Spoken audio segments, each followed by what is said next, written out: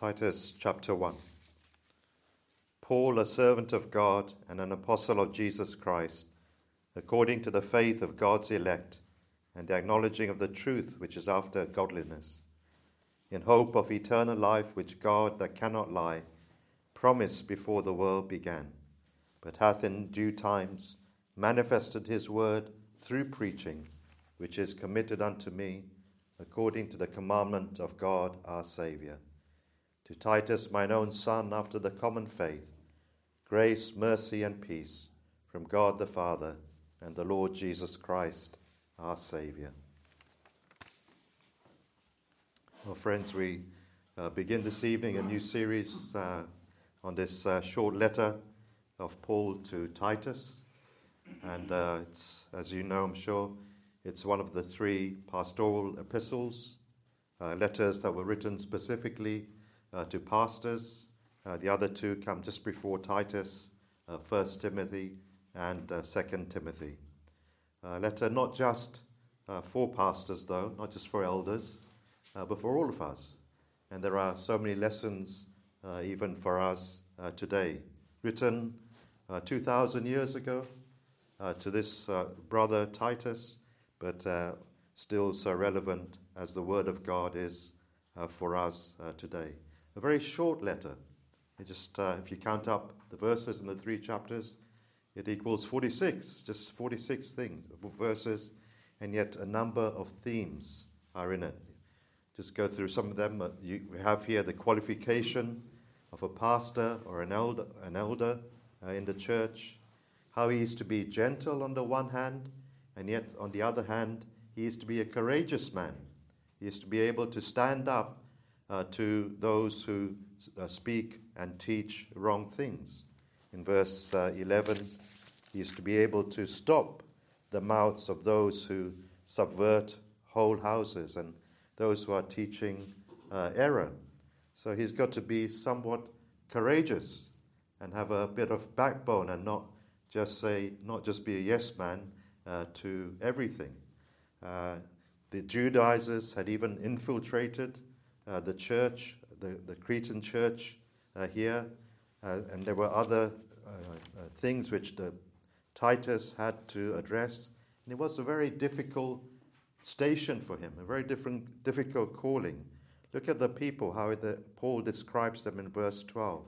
The Cretans are always liars, evil beasts, slow bellies, indulgent people, always lies.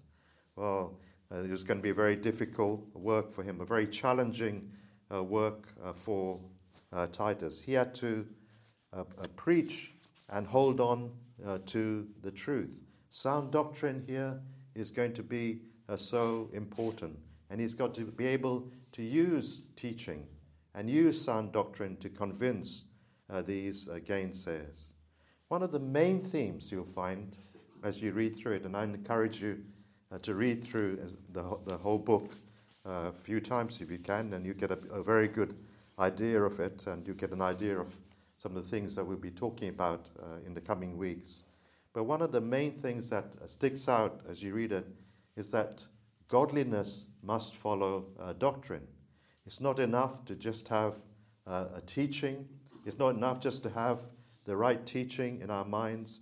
We must be able, it must lead to a holy life. It must lead to a change in our practice and a godly living. It's not enough, he's going to say repeatedly, that we know the truth in an intellectual manner only. It must result and develop into a godly life. Look at it right from the very beginning, the acknowledging of the truth which is after godliness. And then again in chapter 1, verse 16, it talks about the opposite group of people, those who profess to know God, but in works they deny him, being abominable and disobedient, and unto every good work reprobate. So they're saying they know him, but in life they're doing something different. Chapter 2, verse 11 and 12, very familiar words to us. The grace of God that bringeth salvation hath appeared to all men, And what does that grace of God teach us? Just to live comfortably and just to live as we like after we become believers? No. The grace of God teaches us that denying ungodliness and worldly lusts, we should live soberly, righteously, and godly in this present world.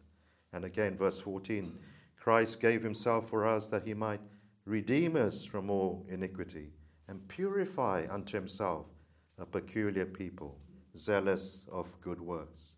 And that's the other thing that comes through as well. Not only purity must follow, but also good works. We must, as believers, be known for our good works. There in verse 14 and chapter 3 in verse 8, this is a faithful saying, and these things I will that thou affirm constantly, that they which have believed in God might be careful to maintain good works. And again in verse 14, the same chapter, near the end, let ours also learn to maintain good works for necessary uses, that they be not unfruitful, just as we have in Ephesians chapter 2. And I'll just read that.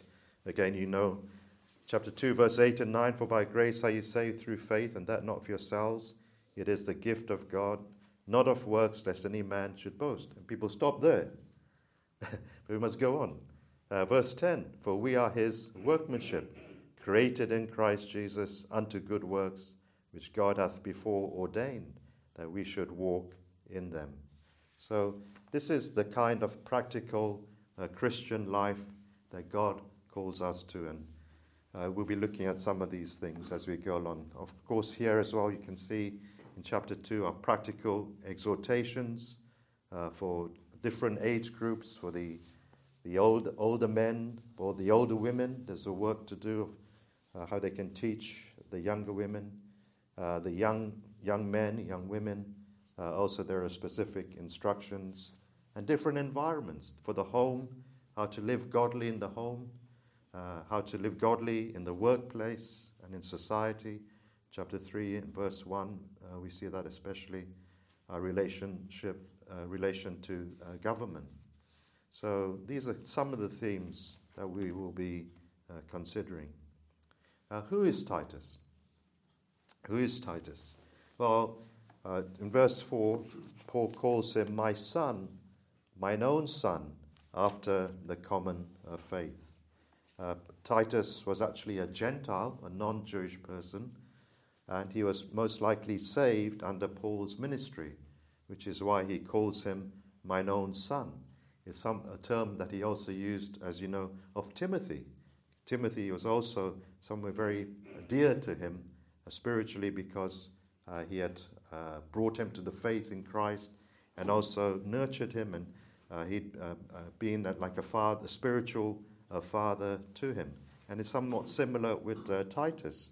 Titus was a younger man than Paul, and though we don't read of him actually in the Acts of the Apostles, he is there.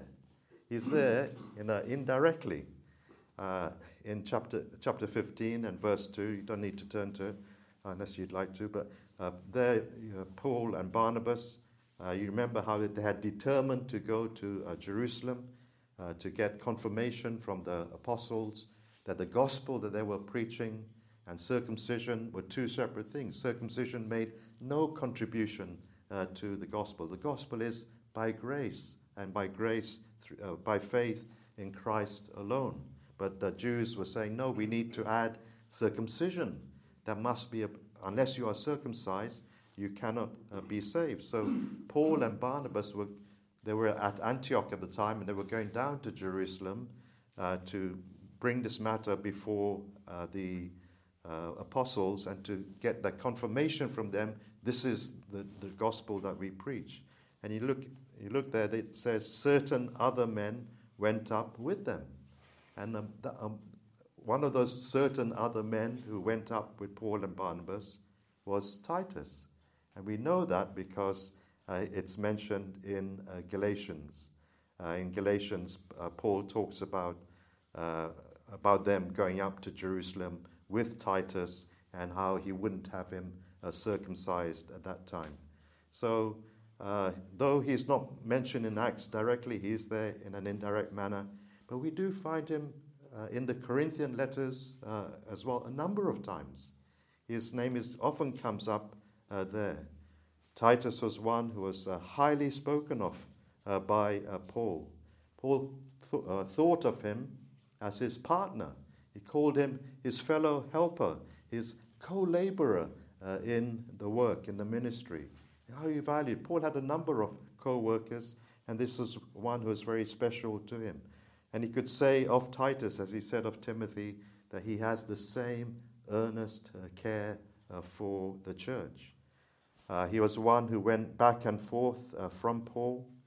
In chapter 3 and verse 12, we see that even right near the very end, he wanted, when this letter came to Titus, when he was at Crete, he wanted, it came via Zenas, a lawyer, and Apollos, but he wanted, in verse 12, Titus to return to him, be diligent to come to me to Nicopolis, which was in western Greece.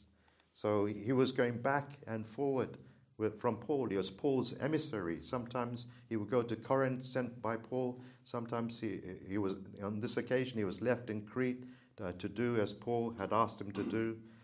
So he was either with Paul or working on, as he could say, on his behalf in different churches.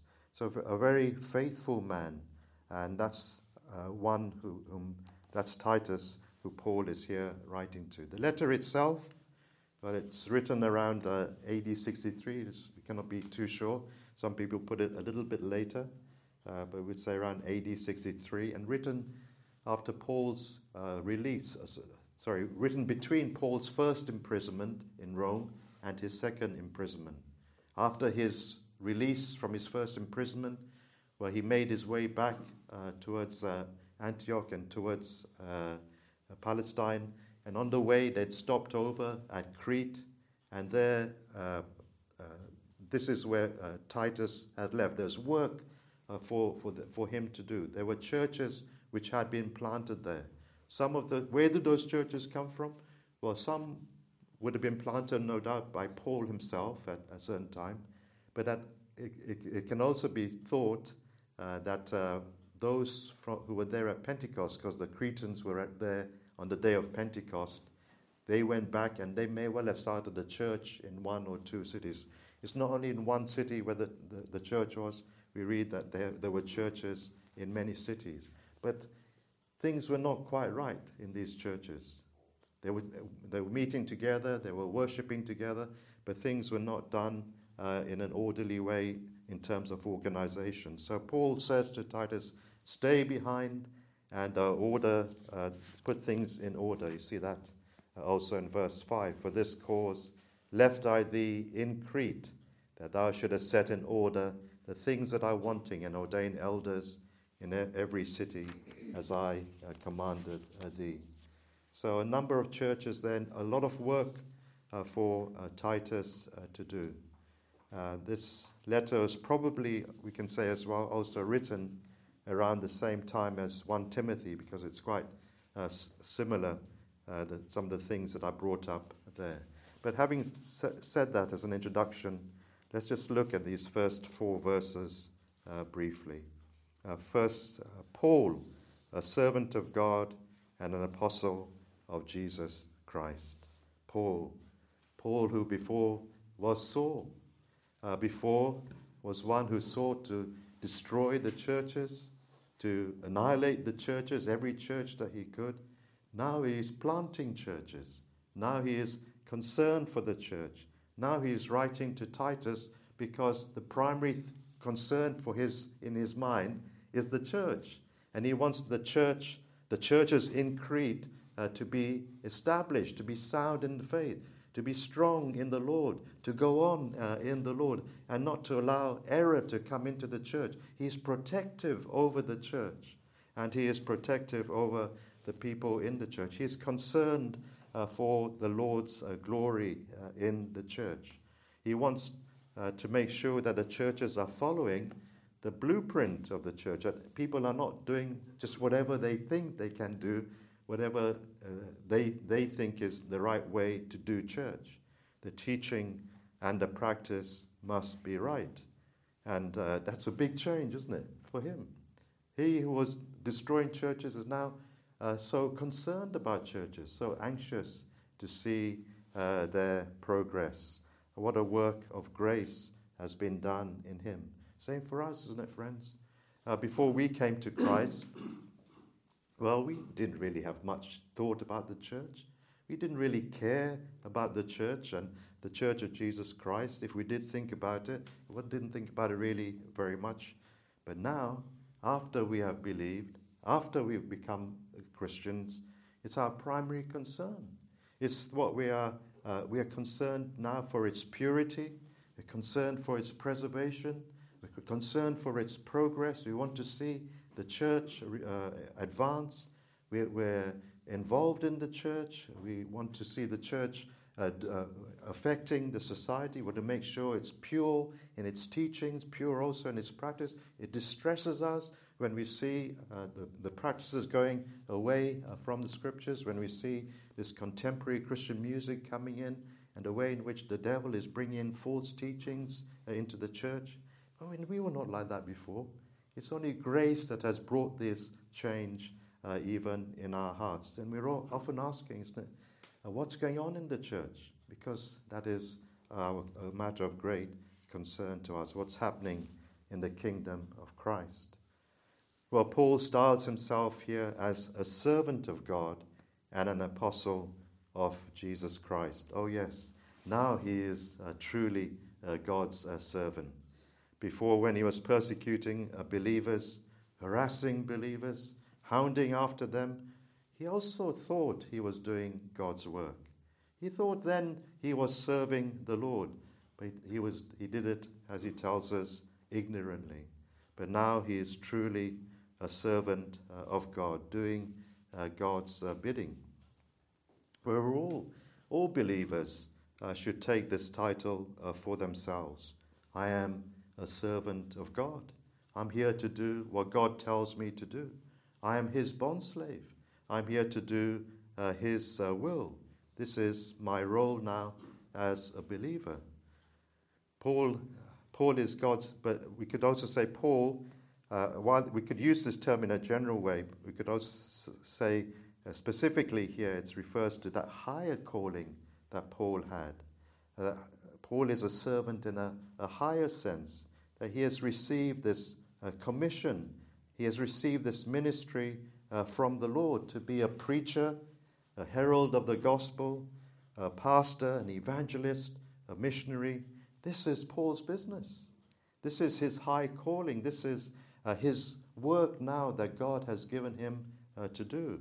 He is, as the servant of the Lord, going about spreading the gospel, planting churches, and seeking to win souls to the Lord and to edify the saints. So in the highest sense, we could say he is a servant of God. Also an apostle of Jesus Christ, one sent, one personally commissioned by the Lord, according to the faith of God's elect. Or we could say, maybe better translated, for the faith of God's elect. Paul is in this position. Paul has been called to this ministry for believers, for the benefit of believers. Paul's task now is to minister, to preach, to teach, so that believers are helped. The God's elect refers to those who are his. He is to be a helper of their faith. The ministry is given in the interest of believers. It's not given to puff up Paul. It's not given to put his name in neon lights and to make everyone, as it were, say how wonderful he is. It's given for the church. Christ gives his gifts for the church. This office of the ministry is given for the blessing and the benefit of the church. Those who occupy a position of pastor is not to lift up our names, is to be a blessing to the church so that they can bring the word and minister to the believers. Ephesians chapter 4 we looked at in our studies in Ephesians, verse 11 and 12. He gave some apostles, some prophets, and some evangelists, and some pastors and teachers. Why? For the perfecting of the saints, for the work of the ministry, to be a help to the saints, to complete them in their faith, to equip them so that they can go about doing their work for the Lord, they can serve the Lord, so they won't be taken in by the wrong teaching that they're exposed to and hear when they're out in the world, so that they know how to live in the home and how to live in society and in the workplace. This is the purpose of the ministry, and the purpose why God calls people to the ministry, for the benefit of the church and its edification, and the acknowledging of the truth which is after godliness. As we said, this is to know the truth is one thing, but it shouldn't remain there. It shouldn't just be an intellectual assent to the truth. Now, it's important to know the truth. We must be familiar with these things. There is so much error around, and many people are being led down the wrong path because they're not familiar with the truth. And we must be brought to know the truth. But it mustn't stay there, friends. It mustn't just be something that we're only after knowledge without it affecting our lives. We're happy for it to remain, as it were, in our minds, and we have this grasp on this doctrine and that doctrine, but it must affect my life. It must change my life. It must affect how I am living. That's the purpose why God gives us. Even, for example, the very simple thing of the gospel. I may know the gospel. I may know Christ has come into the world. I may know he died on the cross. Well, that's the truth. I may know he died for sins, but if it doesn't affect me and it doesn't change me and I don't believe it and take it to myself, then I've lost the impact of it. I've lost the benefit of it. So also here, even after we have believed, as Christians, we're learning the truth in order that our lives may be purified and cleansed and set right as in a sanctified way as we're going on. It must lead to a practical godliness, a holy life. It must make a difference to how I am living. The truth must have an influence over me. That's the whole purpose of the ministry. You know that there are some people who we refer to them as antinomian. And these friends, well, they say, we don't need God's law to live our life by. We can live as we like, basically. And we're not under the law, we're under grace. And God forgives us, and we just love. That's all there is. Well, the Bible says we're not saved by keeping the law, but the law of God, the moral commandments, the 10 commandments given to us, for example, that is our pattern, that's our guide after we have believed. After we've believed, we look at that and we say, well, this is my guide to living a Christian life. This is a help to me to live in a holy way. But we don't depend on our works and our obedience to it to save us. It's always by Christ. But they say, no, these antinomians say, no, you can do away with that. You don't need the law of God. You can live just under grace. Well, that would be a wrong teaching. But the truth leads us to live in a godly way. In verse 2, in hope of eternal life, which God that cannot lie promised before the world began. For the hope of eternal life, to create hope in the heart. Hope, as you know, this confident assurance, not just a whim or a wish, but a confident certainty of eternal life of heaven.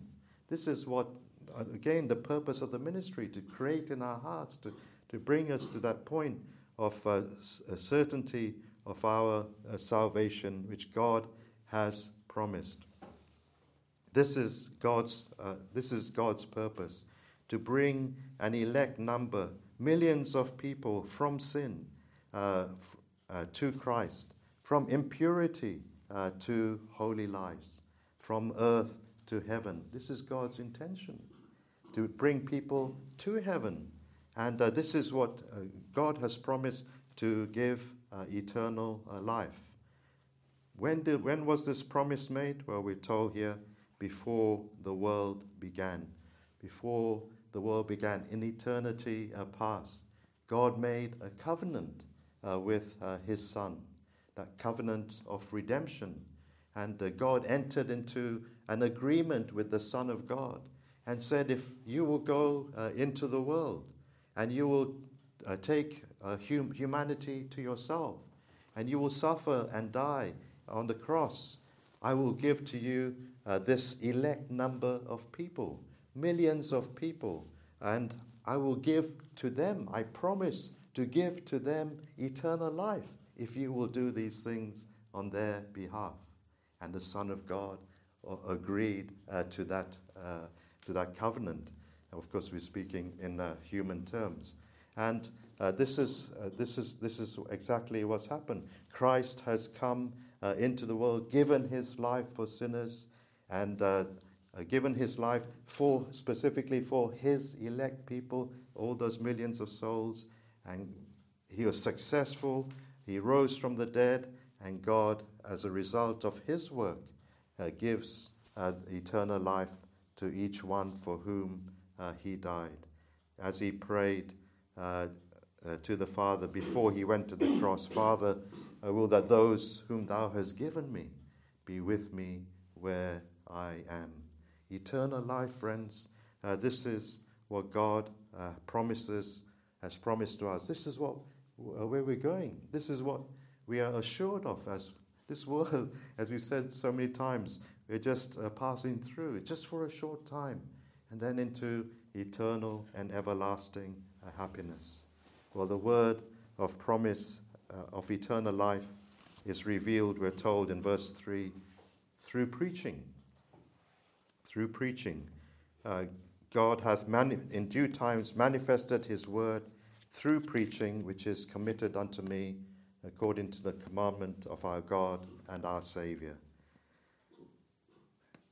In the Old Testament times, this plan of redemption, yes, it was there, but it was foreshadowed. It wasn't as fully manifested as in the New Testament times.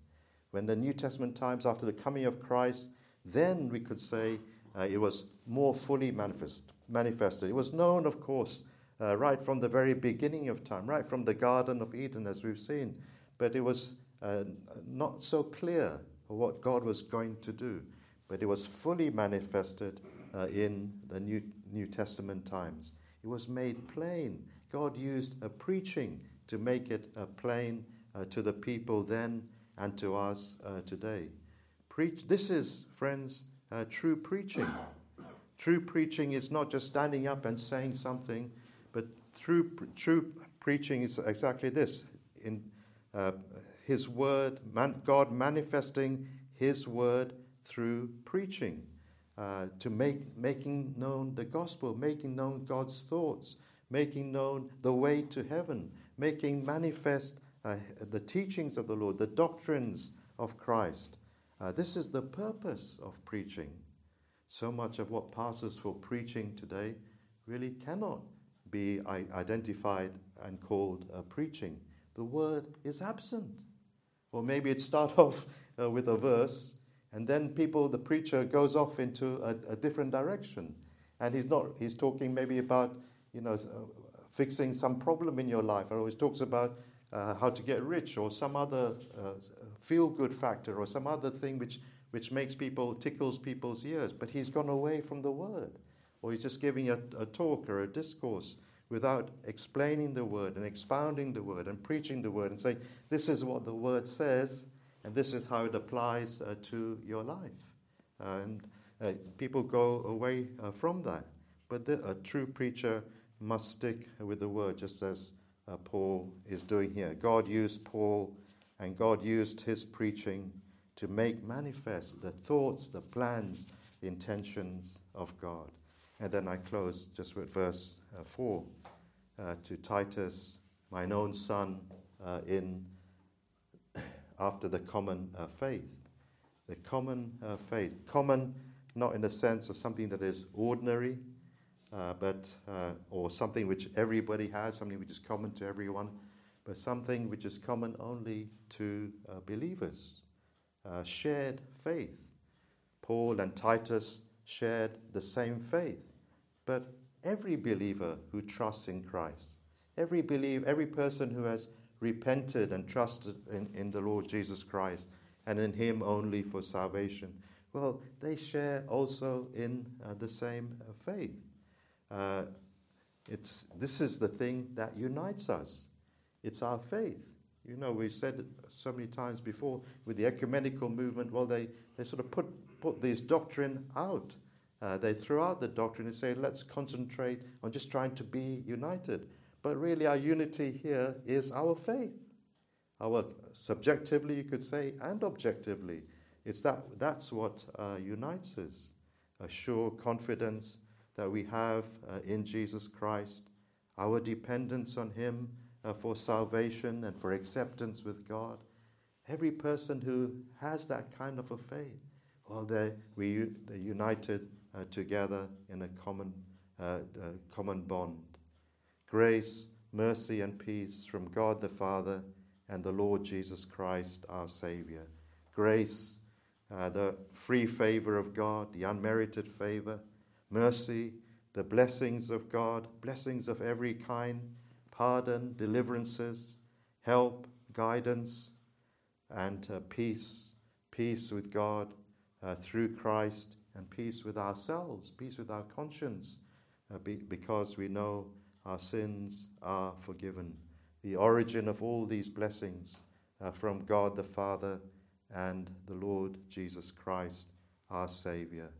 Well, friends, this is just our start, our initial message. God willing, we will go on to the next few verses next week.